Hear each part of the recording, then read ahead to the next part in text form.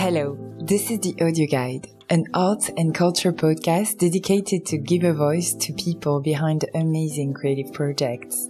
I'm Constance, and I'm so happy to be back with this episode 13 of this first season of the podcast. First, I quickly wanted to thank you for your support and for listening until now. And if it's your first episode, welcome and thank you. For this episode, we're back in Paris. My guest is Anna Tardivel, New Narratives Program Manager of the Parisian Post-Internet Culture Institution, La Gaîté Lyrique. When Anna told me what post-internet culture was, I realized that I'm clearly getting old, as this arts movement was born in the same time as me. Since the 90s, the post-internet culture is influencing all sectors of the culture industry. And so it's very naturally that we discussed dance, performances, experience exhibitions, and binaural sounds such as ASMR. The Art Center is no longer silent. It is now an immersive place that involves all your senses. We also talked about arts as a tool for social inclusion, the new ways to tell stories, and the human project behind Chateau Sonic Festival that she co-founded with friends a few years ago. For the first time ever, we recorded in a professional podcast studio at La Gaîté Lyrique. And let me tell you that the sound of this episode is as delightful as my guest.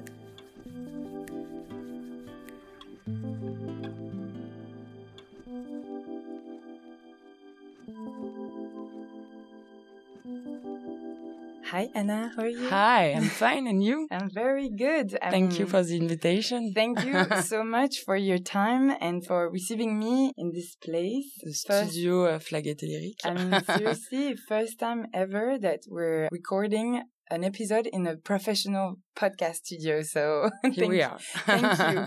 This is like a dream come true for me. So first thing first, for our listeners, in a very simple way, could you please introduce yourself? Yeah, of course. So I'm Anna Tardivel.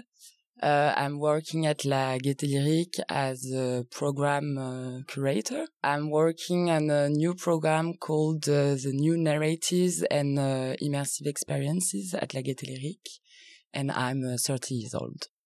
To start with the beginning, You studied political science both in the UK, in Birmingham, and in Lyon, in France. What inspired you to work after your studies for the culture industry? Actually, when I was in the UK, I was hesitating between journalism and the artistic field, because what I like is investigating also the intersection between art and political matters, critical design also. And so I was a bit hesitating. And after my year in the UK, I did an internship at Radio France. Yeah. And it was really interesting, but I was a bit frustrated because, you can't dig into a subject. It's really fast, and you're really subject to the permanent flow of the news. I was used to going to exhibition, and the topic of exhibition was really a thing for me. I don't remember exactly when I decided to work in the cultural field, but I guess it's the habit of going into artistic events and exhibitions that really made me want to work into this. So you always worked in producing, co-curating, and creating projects in between music and arts. Yeah, exactly. Is it a goal, like a clear choice to link both of these sectors, or was it a coincidence and it just ended up being like a thing? It feels like an introspection. I know. Actually, I'm interested in a lot of topics. I was always in balance between music, performance, and exhibition. And I feel like I don't like being specialized. I like be in between disciplines, but also in between topics.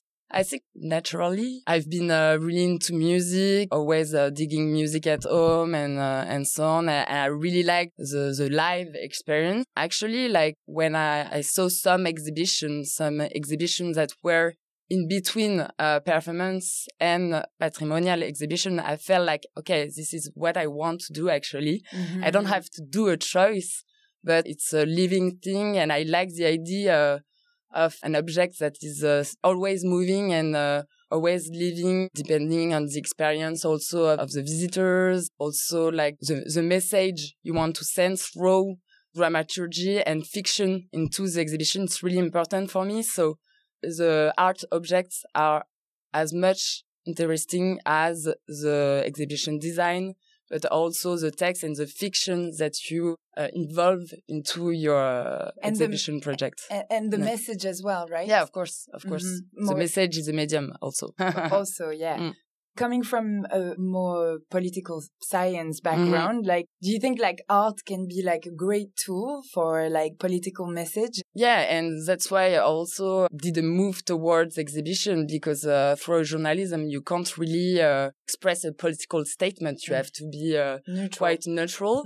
And that's why I was so interested into exhibition also, and also social art and activism art, because you have as much freedom as you want. I mean, it depends on the content and of the institution, of course, but much more a playground and a space of liberties than journalism, of course. Yeah. Actually, you even worked for the French pavilion at the Venice Biennale in 2018. And so this project, and like many others you worked for, actually was very much talking about the environmental issues and the new ways to build cultural space. Yeah, exactly. Let's say in a more ecological way.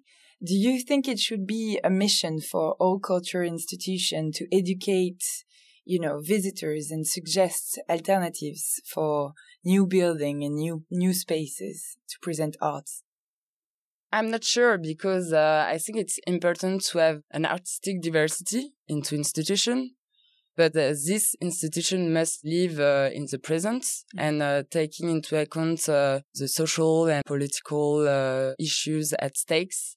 So I wouldn't say they have to modify their programmation, because it's really important to have a diversity of programmation, also for the art history. It's important to have different perspectives. But as I said, for the process, they must question itself as the way they're doing it.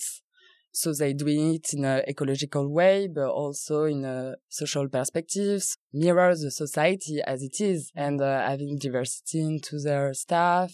Yeah, for sure. I guess it's a bit what this place is trying to do, right? Yeah, like Gaîté Lyrique, it's of course a place dedicated for digital practice, but it's also a place famous and really known for including and promoting queer cultures. We did for several years a Loud and Proud festival dedicated to queer cultures, but it's been a long time also that we host a lot of voguing balls. So voguing, it's a dance practice that was invented by the Afro-American queer minorities in New York. And so they decided to create their own safe place to be themselves, because they weren't accepted into the everyday places. And it's been a culture that has been globalized as every artistic practice. But what we are interested in these cultures is that at La Gaîté Lyrique, we also support non-academic cultures from the margin. So digital ones have been a bit separated from the art world.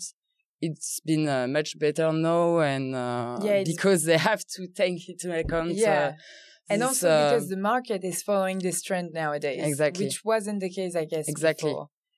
So we're sitting here in La Gaîté Lyrique podcast studio in Paris, which is an art space focusing on post-internet culture. First thing first. Exactly. What is post-internet culture? That's a good question. It's hard to define it, I mean, because it's so eclectic, but it's mainly artistic cultures, artistic practice that have been using technologies, but not only, that's also inspired from internet to develop. For example, at La Gaîté Lyrique, we can present artistic practice with, of course, technologies, but we also show dances. and non-academic dances that we called post-internet dances. Actually, it's a term that was first invented by a dance collective called La Horde. La Horde that was in residence in 2018 at La Gaîté Lyrique. It's a collective composed of choreographer, but also visual artists. And they start to get really interested into viral dance videos on YouTube. So it was dances called Haken, Shuffle, Jump Style that were born actually in the 90s in Dutch or English clubs. And that have been reappropriated by internet communities and especially Eastern communities, especially dancers that were not academic dancers and that were also from the margins. So there's also in this aesthetic of the autodidact a lot of social and political questions behind it. And so they were amazed by the virality of these dances, the fact that those dances were not represented into institutions. So they started to analyze dances through internet, and they call it post-internet dances. How did the new technologies change the way we see arts and culture nowadays? Actually, I would say that it transforms the statue of artworks. At Gaîté Lyrique, for example, we invented a new term for exhibition. We call it experience exhibition. Which are very immersive exhibitions, exactly. right? Yeah, because the artists that interest us are really digging into the experience of the visitor. The visitor is more at the center of arts. And they're really engaged into an experience. And as I was saying, it's not only immersive experience. For example, Pierre Huyghe that started to work with living beings. And when you get into an art space and suddenly there's a dog walking around, I mean, it's like, it's an experience in itself. That's what I'm interested in this concept of exhibition experience. It's modifying the position of the visitors and the traditional experience of the visit. It's true that it's not a silent place anymore, right? Like it's more a place where you come in and it's a living space. You have things going on and sounds and sometimes music and every parts are involved. Yeah, really. And I mean technologies enables that direction, the immersion of the visitor, but actually, I'm not a fan of this term of immersion because for me, immersion has always existed. You can be immersed by narration. You can be immersed by an opera. Mm-hmm. So opera, for example, it's for me an immersive art. It's a total art because it's exhibition design, it's costumes, it's a voice. It's, the scenography, the lighting, the singing, it's the dancing, a total art show. It's true. So I'm not a big fan of this term of immersion because nowadays I feel like it's a term used essentially for marketing. So we try not to use it too much. So that's why we call it experience exhibition, because we also think that it's important to re-engage the body in a society that's, because of technology, totally isolates, I mean, in a way ourselves and dematerialize our bodies. So, for example, to apprehend technologies at La Gaîté Lyrique, workshops and practice are really important. Like, rematerialize the link we have with technologies because it's not immaterial. Mm-hmm. It's all made of devices, hardware, and it's actually really physical. To make it tangible, we need to go through a practice and experience. People can reappropriate technologies, and it's also a big stake for audiences because no digital natives, that's not a problem for them because they are always been emerged by technologies, but for the elderly, it's a big problem. And do you have a lot of like older people? Like we're not gonna specify the age because Yeah. I don't want to lose any audiences. But do you have a lot of like older people coming in here and participating to the workshop, coming in to see the exhibitions that you're presenting? Actually, the place is mainly visited by the youth, but we have very active policy to focus on the elderly, and especially workshops to teach them the basics with technologies, because it's really important to break the digital fracture. Yeah, for sure. So what are the challenges to include and showcase the virtual world into a real space?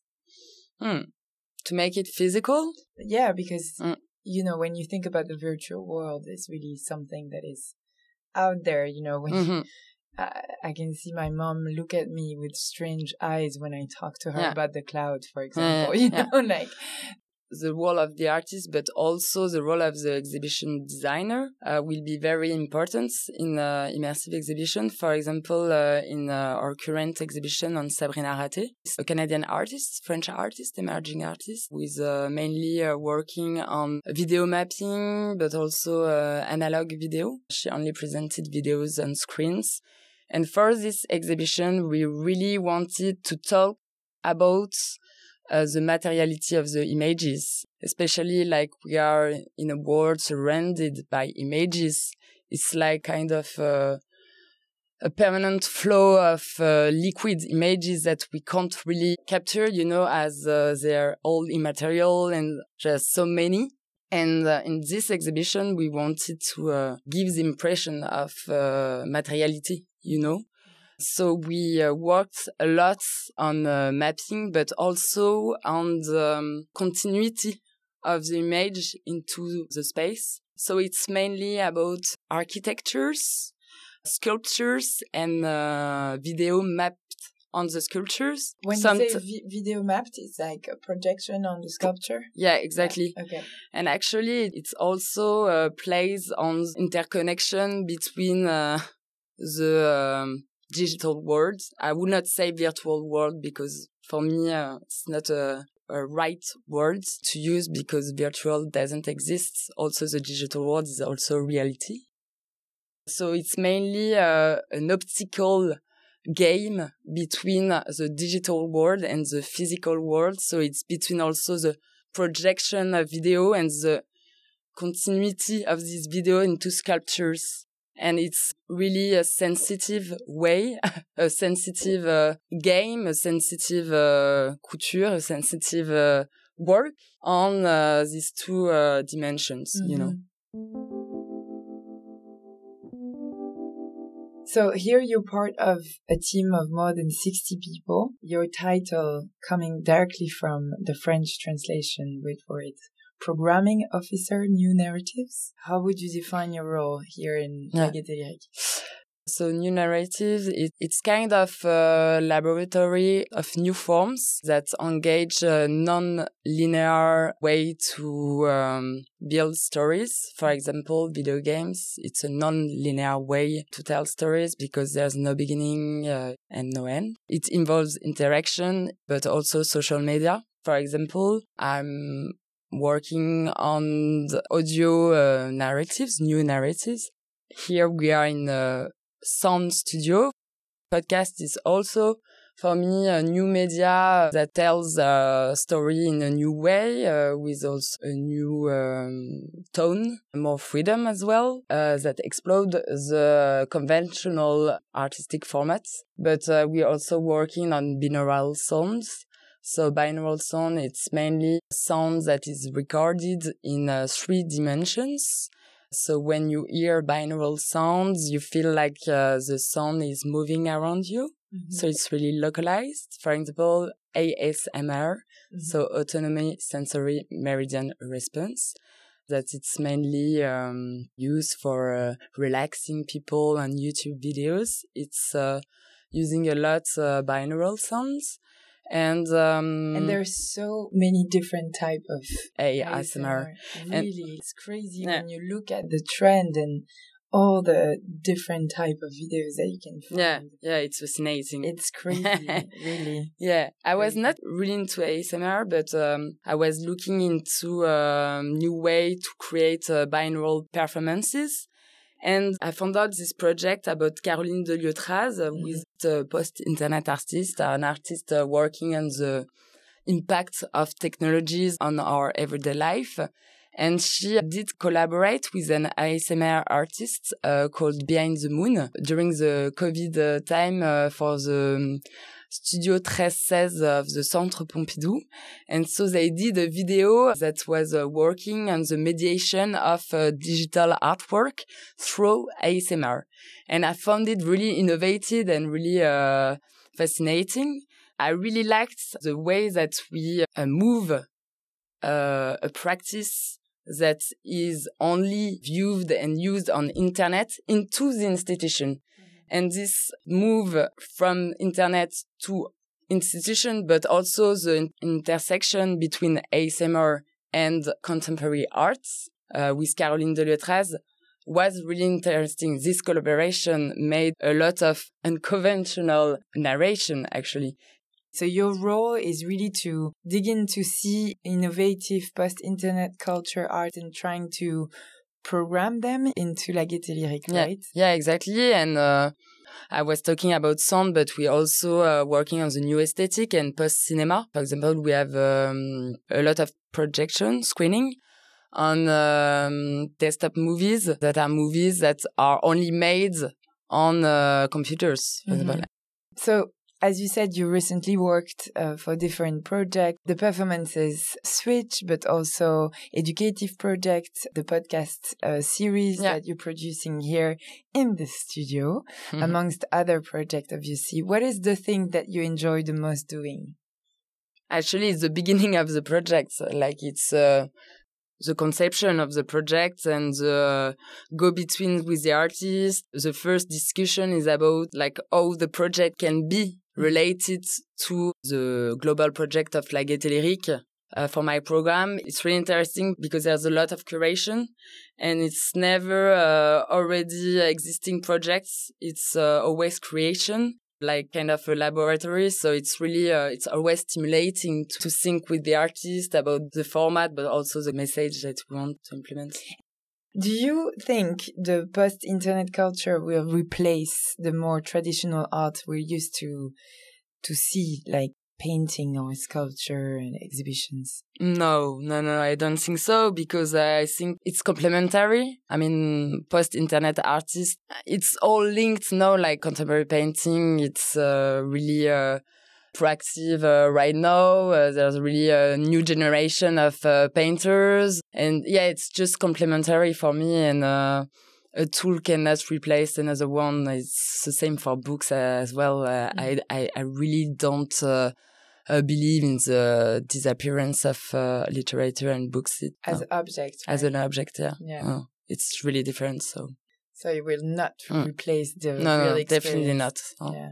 Anna, you're also the co-founder of Château Sonic Festival that is happening every year in August. Yes. The festival lasts 3 days with many activities such as workshop, DJ set, games. You can even take pottery workshop, I saw online. Yeah.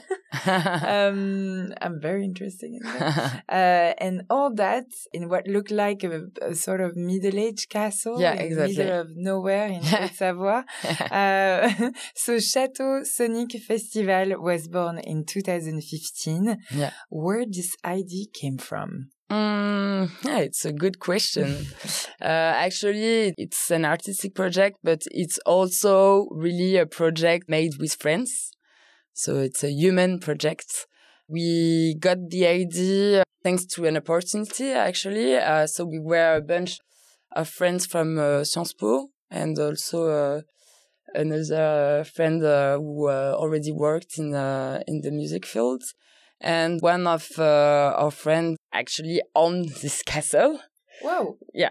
So it was quite obvious and quite convenient. The owner of the castle, they wanted to enlarge the public and to make it known by a younger audience. So you told to yourself, let's have DJ set in the castle for 3 days. Let's have concerts and music experiences in this castle.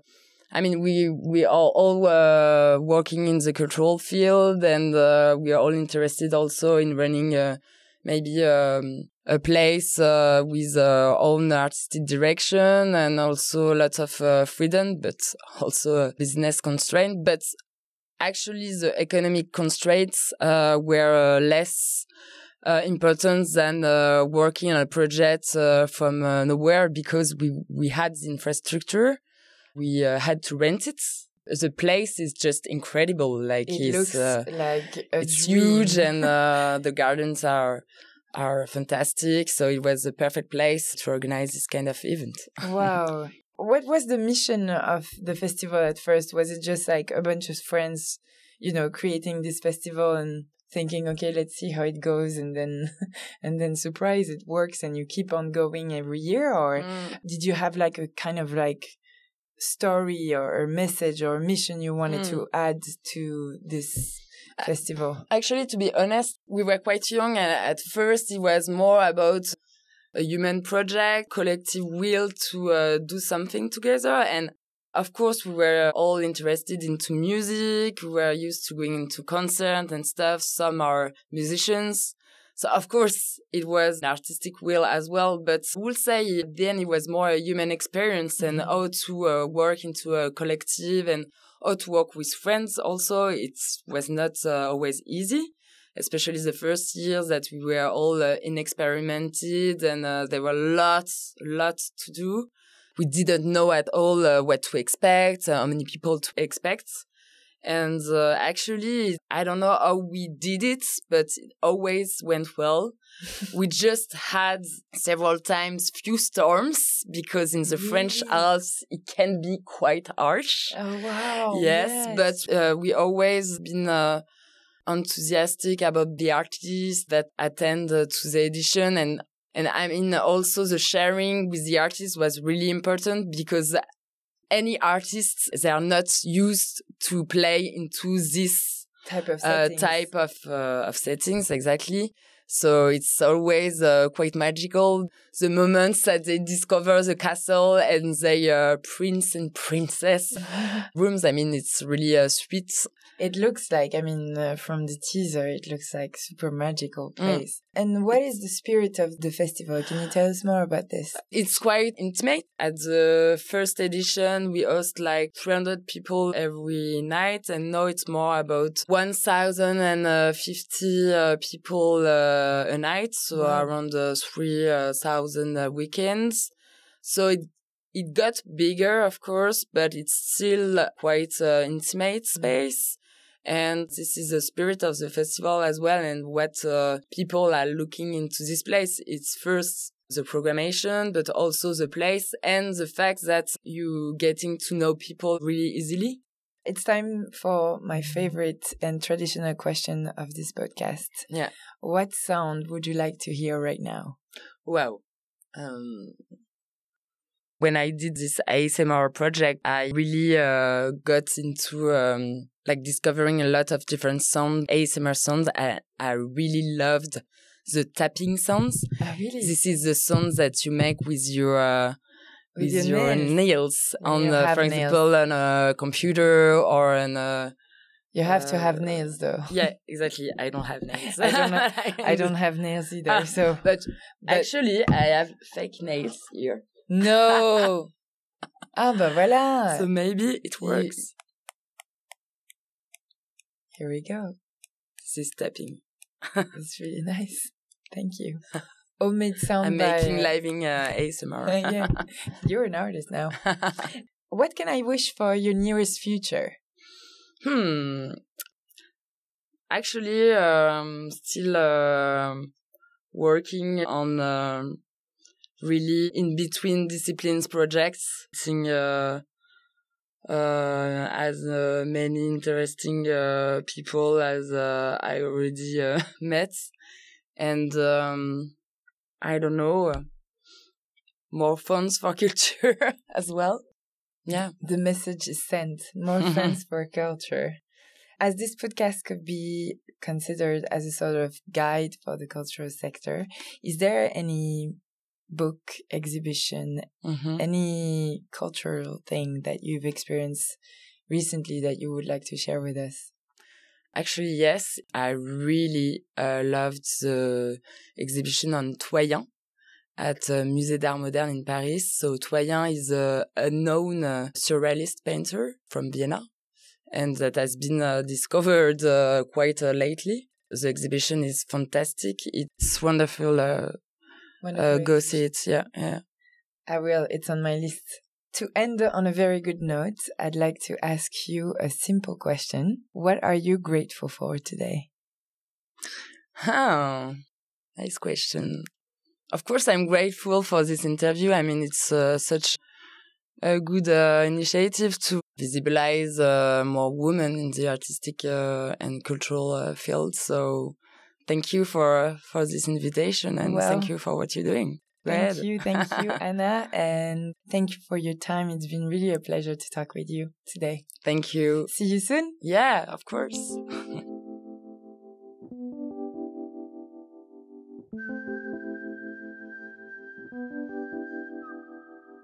This was the audio guide. Thank you for listening, and thank you to my lovely guest, Anna Tardivel. If you enjoyed this episode, you can follow La Gaieté Lyrique on all social media platforms to stay tuned with their amazing program with emerging artists of post-internet exhibitions, performances, and concerts. Château Sonic Festival, co-founded by Anna Tardivel, is happening soon. This year edition will take place in a magical castle of Château Sonic from the 12th to the 14th of August 2022. Feel free to share this episode to a friend or on social media, and don't forget to follow the audio guide on all podcasting platforms and on Instagram, Facebook, and Twitter. The audio guide will be back soon, very soon, with a new episode that I can't wait to share with you. Thank you for listening, and have a great one.